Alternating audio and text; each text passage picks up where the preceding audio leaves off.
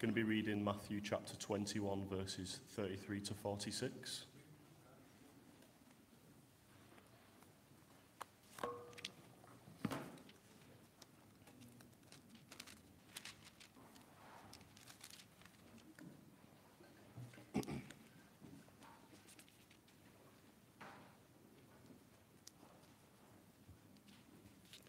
This is the parable of the tenants. Listen to another parable. There was a landowner who planted a vineyard. He put a wall round it, dug a winepress in it, and built a watchtower. Then he rented the vineyard to some farmers and moved to another place. When the harvest time approached, he sent his servants to the tenants to collect his fruit. The tenants seized his servants. They beat one, killed another, and stoned a third.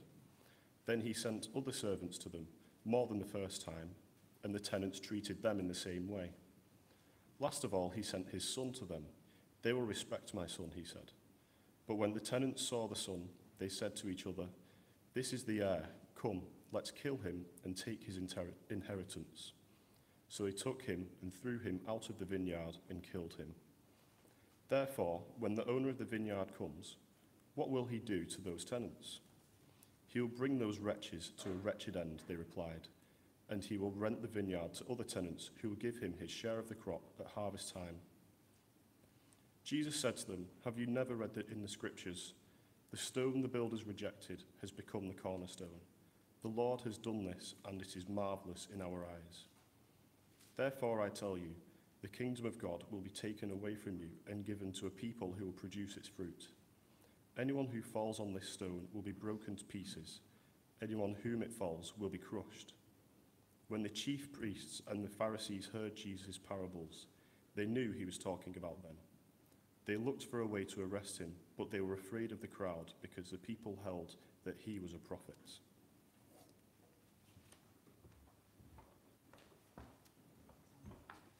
Thanks, Sam. Good morning, everyone. My name's Chris. I'm one of the non-staff leaders here at Christ Church. Do keep your Bibles open. We'll be looking a little bit around the context of this parable. But before we dive in, let me pray. Heavenly Father, I pray that you would help us today to see you in all your glory, that you would open our hearts to hear your message. Help us to become more like Jesus today. Amen. So I don't know about you, but I quite actually like this time of year. Spring is well and truly underway. The winter is sort of behind us. The weather is sort of a bit better. The flowers are in bloom, and you get the exciting prospect of having a conversation 5 times a week about how much lighter it is outside in the evening. But most of all for me is that Easter is around the corner, and it may be a little bit of a hot take, but I think I prefer in lots of ways Easter over Christmas. Now, don't get me wrong. Christmas is great, big fan. But Easter often feels a bit less stressful. Like I said, the weather is mostly better. It feels less rushed. And the only gift I need to think about is what sort of Easter egg to get someone. But that kind of got me thinking, eggs are a little bit of a strange thing to give as a gift, isn't it? So this took me down the Wikipedia rabbit hole. And turns out there's quite a bit of debate about their origin. Some would say it's kind of a hangover from a German pagan festival celebrating fertility. But it seems to me most likely how it started here in Western Europe, at least, is because of the old Catholic Church and Lent. Because during Lent, they weren't really allowed to eat eggs. When Easter Sunday arrived, they would then exchange eggs with one another to celebrate. And as the practice evolved, they would become painted and given to children, and eventually ended up as chocolate.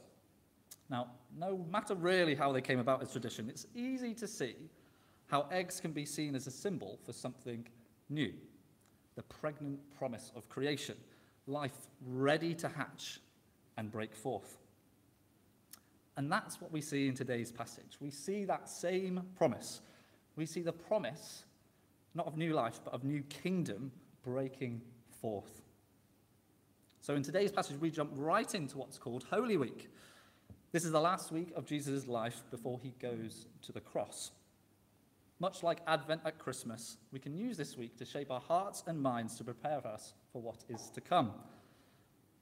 At the start of our chapter here, we can see the story that's actually often remembered today. Today, many churches across the world will celebrate something called Palm Sunday, a day which remembers when Jesus enters Jerusalem for the last time. A story in which Jesus defies convention and shows the type of king that he is. So you see that Jesus enters Jerusalem. He is met by huge crowds, laying down palm branches and even their clothes on the road as he rides over them. And as he does so, people shout repeatedly, "Hosanna, Hosanna in the highest."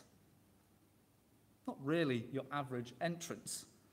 This is to signify one thing, that Jesus is king. But all of that really isn't the peculiar thing here. The peculiar thing is that Jesus doesn't ride in on a big war horse as a king normally would. He hitches a ride on a donkey. You see, these snippets of Jesus' life are not just here to document what happened, but to show us who Jesus is and what his kingdom will be like. He is declared as king, yet he comes on something more befitting a peasant. Jesus shows us his paradoxical nature, majesty and meekness, power, yet weakness. The story of Palm Sunday is to declare that the king has arrived, and this is the type of kingdom he will be bringing. And that's again what we see today in our passage. We're going to see Jesus continue to show us what kind of kingdom he is bringing. So we find Jesus a few days later. We find him teaching in the temple when he's confronted by the religious leaders. And they're not exactly too happy about all the attention Jesus has been getting. So he starts to speak to them in parables. And you'll often notice this when Jesus wants to teach something either hard to understand or hard to accept. And in this week's passage, it's the latter. Jesus uses these parables to declare his authority and judgment on the religious establishment. This causes such disruption, such upheaval, that the crowd will go from shouting, "Hosanna, Hosanna in the highest," to crucify him, just a few days later. So, in today's parable, Jesus makes 3 shocking claims about his new kingdom that will eventually lead to his arrest. We're going to see that this kingdom has been rejected, that this kingdom has new tenants, and this kingdom is built on the cornerstone. So first, we're going to see that the kingdom has been rejected. So, Jesus starts by telling this parable where the landowner sets up a vineyard with everything it needs: big walls, a watchtower for security, and a wine press to gather the grapes and make the wine. No expense is spared. And as was quite customary at the time, he then rents this out to some farmers who would work the land for him. They would tend the land, they would grow the grapes, they would bring in the harvest, and they would keep around about half of the crop and then give back the other half to the landowner as payment. And then so as harvest time arrived, the landowner sends his servants to go and collect what he's due. However, the servants have other ideas. Instead of giving the landowner his share of the harvest, they capture his servants and beat, stone, and even kill them. The landowner then sends even more servants, but the same happens again. Not to be deterred a third time, the landowner then decides to send his own son, as surely they would respect him as the heir, wouldn't they? Well, here's the crucial detail we need to take note of. The tenants say to themselves, "This is the heir. Come, let's kill him and take his inheritance." What would cause them to go to such extremes? What was their motives? What was in their hearts? Well, the passage tells us that they threw him out of the vineyard and killed him because they wanted to steal his inheritance. They were so consumed by the desire for something that wasn't theirs that it led them to murder. They thought that if the landowner had no heir, that no one would have claim over them, and they could just do what they wanted. And here lies the first thing that Jesus wants us to see. The tenants have rejected the landowner because they thought what they had was theirs. They thought that what was loaned to them belonged to them. They had no regard for the landowner and what was his. They had rejected him. And in telling this story, Jesus calls out the religious leaders for doing the exact same. Let's face it doesn't really take much time to realize who the characters in this parable are. We've got God as the landowner, the one who creates the vineyard of Israel and gives everything it needs to be fruitful. And then we have the tenants, played by the religious leaders, whose job it was to tend to the nation of Israel and help produce its fruit. So through this story, Jesus calls out how over the history of Israel, they have been sent so many servants in the forms of prophets, yet continually rejected them.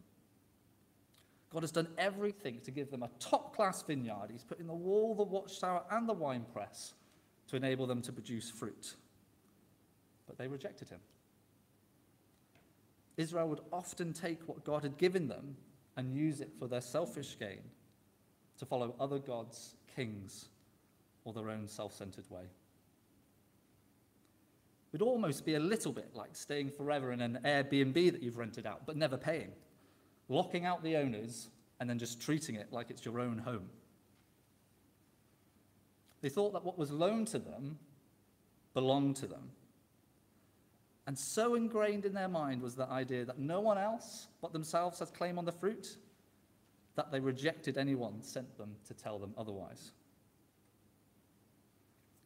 I think it can be really easy for us to kind of read this and distance ourselves from this type of behavior. You and I, we would never do anything like that. We certainly wouldn't murder someone for checking us out of our Airbnb. But I think Jesus says that we do just the same here as the tenants. We all reject God. We can often think the things in our lives are from our own work, not given to us by someone else. As a society, we certainly consider the things that we have as ours to do as we please. No one has the authority to tell me what to do with them, let alone lay claim to them. But if God really is the God who spoke every atom in the universe into being with just his words, then we must come to know that, like the vineyard, everything is loaned to you, even our very lives.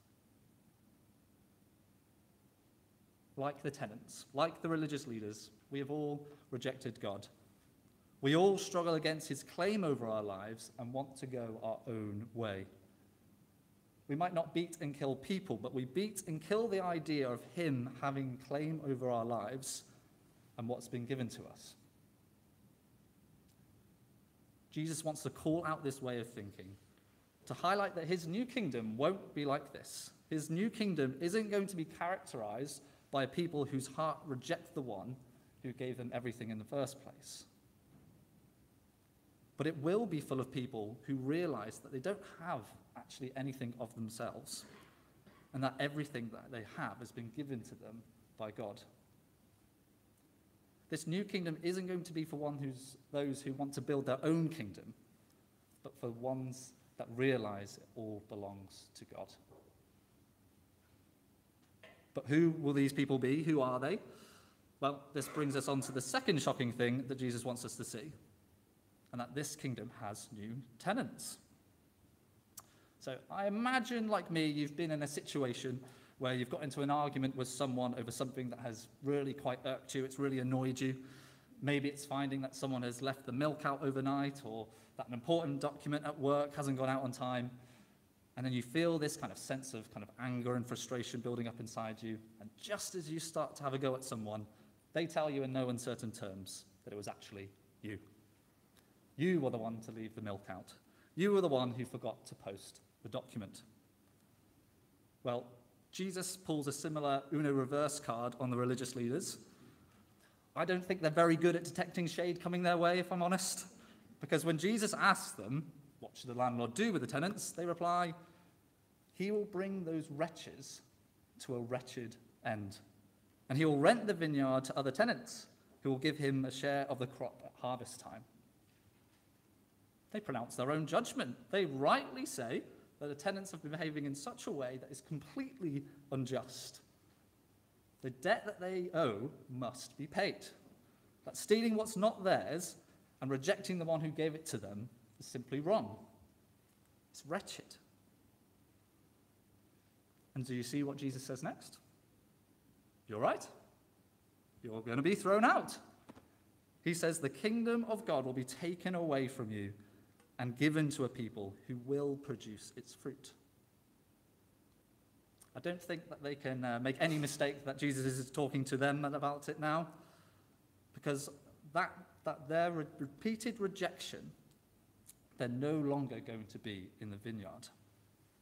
We must remember, this is a truly shocking thing for Jesus to say to them. As we've already seen, the Israelites, and especially the religious leaders, had the idea ingrained in them that they belonged in the vineyard simply as part of their birthright.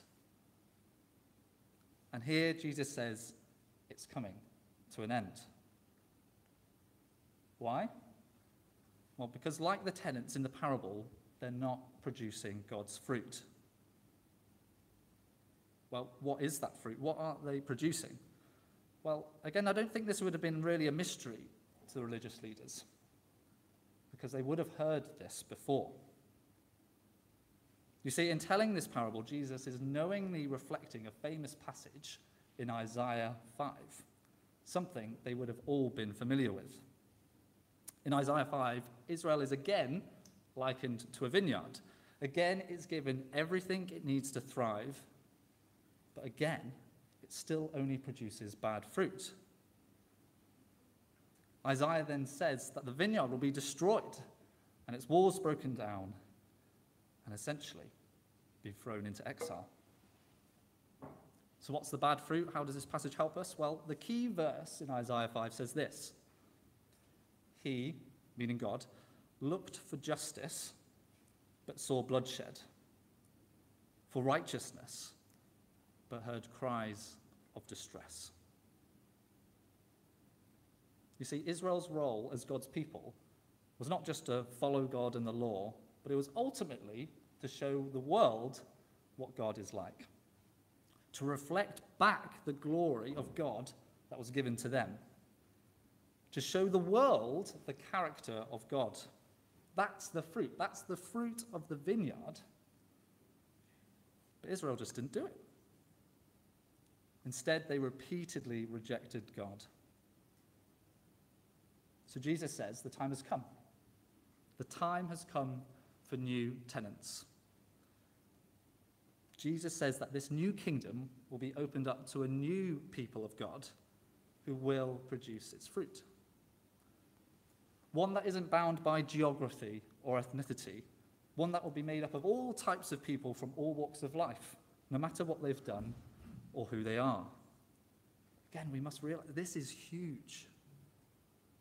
Jesus says his new kingdom will be given to what we know as the church. And although the vineyard has new tenants, it still has the same purpose and calling: to produce fruit. We have the same privilege and responsibility to reflect what God is like to the world. But we must learn from this bad example.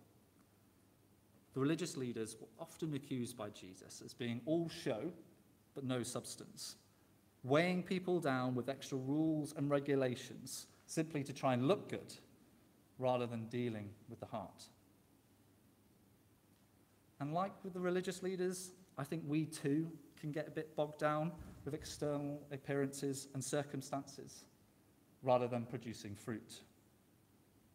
I know I can often find myself being caught up in busyness, doing lots of things, but am I growing in godly character to show others what he's like? I think an easy way for us to examine our hearts and attitudes is through reflecting on our prayer life. Do you really ask yourself, how am I growing in my ability to reflect who God is? Rather than, what thing can I ask God to help me with? Do we think more about doing things, external things, than growing and producing fruit? Again, I know I often find my prayer requests revolve more around God helping me in practical ways such as perhaps maybe finishing my coursework or coping with a busy week or a stressful situation to go away.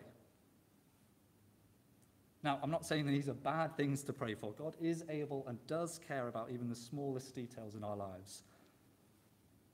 But do we often always pray for our hearts in those situations?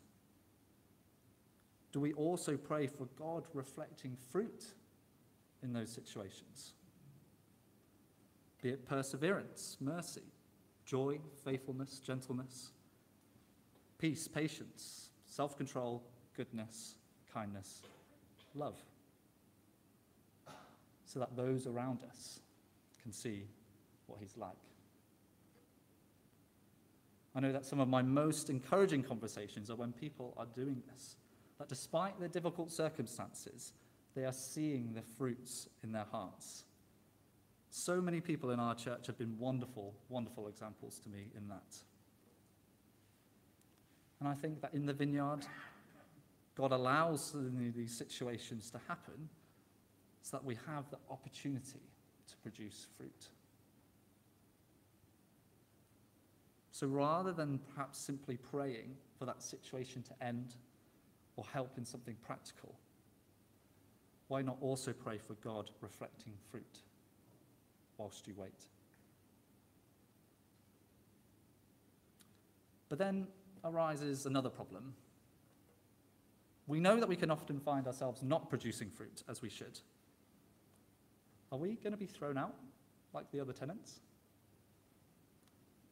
How do we produce fruit without the arrogance of thinking everything is ours, and also without the constant fear that we might be kicked out if we don't meet up to a certain standard?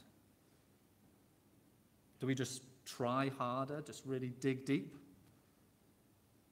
Well, what we need to do is build on the cornerstone. My wife, Anna, and I have recently had some building work done, and we've had the quite expensive experience of truly knowing how important it is to have a secure foundation. So, as it turns out, unbeknownst to us, our house is actually built on an old quarry. So the ground underneath is pretty unstable. It's essentially just a mess of soft rock thrown into a big crater. So rather than having to dig down like a normal 2-meter trench to build a foundation, we had to get it piled. And again, before all this, I just thought piles were sore things you got on your bottom. But essentially, what they really are big metal straws that are filled with concrete that you hammer into the ground so that the bottom of it can rest on something strong and stable to support the structure above. To add insult for injury, for our particular case, rather than going down 4 meters, they had to go down 12. 12 meters. Yeah. So why am I bringing up my grievances about our building project? I think it's mainly because they're truly coming to appreciate how integral, how crucial having a strong foundation really is. Might sound fairly obvious, but without it, the building will crumble. And I think Jesus is saying something very similar here about his new kingdom. Jesus says that he is building something new. He is building his new kingdom, the church, and he is the foundation. And he says this by referring to himself as something slightly odd. He refers to himself as the cornerstone. Now, it's probably not a term that we often use in day-to-day conversation, perhaps outside singing a few worship songs, but what is it? What is a cornerstone? Well, the cornerstone was the stone of the foundation, which basically 2 walls would sit and be aligned to. A stone that was so essential to the structural integrity of the whole building. Builders back in those days would scour and search over and over again to find the perfect stone, because they knew without it, the rest of the walls would just collapse. And so Jesus makes his 3rd shocking claim that God's new kingdom will be built on him as the foundation. He says the stone the builders rejected, Jesus, has become this crucial cornerstone. Jesus says that the stone that was prophesied about in the Psalms and again in Isaiah is him. He is the precious cornerstone for a sure foundation, as it says in Isaiah 28. He is the fulfillment of all these prophecies. But you ask, how does this help us? How does this help us produce fruit without arrogance or insecurity? Well, it's only in Jesus, the cornerstone, that we can produce fruit without the weight of our self-righteousness or shamefulness bringing us down. You see, in every other religion, every other worldview says that to produce fruit and grow, you have to work harder. You have to meet a certain standard, and if you can't, well, then just simply dig a little bit deeper. And this will cause you to be one of two ways. First, if you think you meet the standard, you'll be arrogant, self-righteous, you'll be puffed up. You'll feel confident and have boldness in your status, but you'll look down on those who don't reach the standard. On the other hand, if you don't feel like you're meeting the standard, you'll feel ashamed and insecure.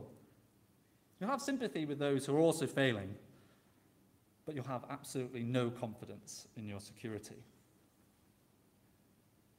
Trying to produce fruits from our own work, trying to build on our own foundation, is like trying to build on your own old quarry.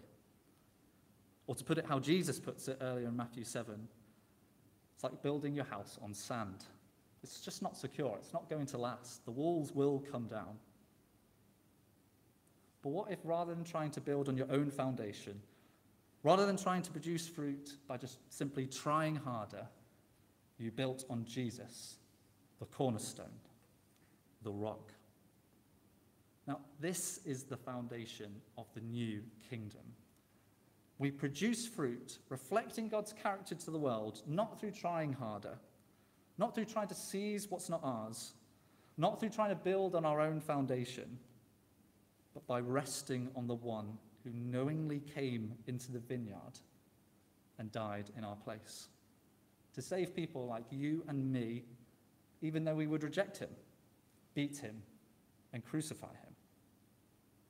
And he did all that so that not only would we be forgiven, but that we could actually share in the riches of his inheritance. Like the tenants, we really don't have a leg to stand on. None of us do. We deserve to meet a wretched end. But in Jesus, the Son is sent into the vineyard. He is the one who takes the wrath, the righteous justice of God on himself, so that debt of rejecting him can be paid, and we can enter into his kingdom. That's the kind of king Jesus is. Full of majesty is the one who created everything, yet meekness to come vulnerable and lowly. Power to come and bring a new kingdom, yet weakness to come to die. You see, the tenants didn't really need to try and steal the inheritance. It's given. We, like the tenants, deserve to be thrown out. But through the Son, Jesus, who comes to die in our place on the cross, we can be welcomed into his new kingdom. You see, it's only in Jesus, the cornerstone, where the two walls of assurance and humility meet. Only in Jesus does perfect justice and perfect mercy meet. Only in Jesus can you have the assurance of your security whilst being humble and forgiving. Jesus says, either build on him or be crushed by the weight of trying to pay off the debt owed. Build on him or be broken by God's righteous justice. Only in Jesus can we be built up. Every other way, you'll be crushed. It's in coming and recognizing that all we have is not ours, that we can't build on our own foundation, but only the cornerstone, that his life-giving spirit will dwell in us and will cause fruit to grow. By abiding in the vine of the vineyard, we will grow in godly character and reflect what he's like to the world, full of both assurance and humility. You'll have peace in unpeaceful times. You'll have deep joy even in sorrow. You'll have kindness, even in cruelty. And if you're struggling to see the fruit in your life at the moment, can I just encourage you to just take the time each day to set your footing on the solid foundation of the cornerstone rather than on the sand? Jesus says you will produce fruit. In a few moments, we're going to remember the Son coming into the vineyard to die for us by the way Jesus taught us, by taking bread and wine. Now, this isn't just some sort of ritual that we do, some passive act, but it's a visceral, tangible way in which that we can remember that although we deserve to meet a wretched end, Jesus came into the vineyard and had his body broken, had his blood spilt for you and me. It's that in the cornerstone, God's righteous justice and God's perfect mercy could meet. Through the bread and wine, we can take into us this new kingdom. We can take into us the fuel in which we need to produce God's fruit. So as you crack into your Easter eggs next week, remember the new kingdom Jesus brings. Remember the life bursting forth that was brought about by his death and resurrection. Remember that even though we've all rejected God, the King willingly comes to the undeserving and dies in our place, so that not only would our debt be paid, but we could share freely in the riches of his inheritance. Stand on this truth, and you won't be able to stop producing fruit.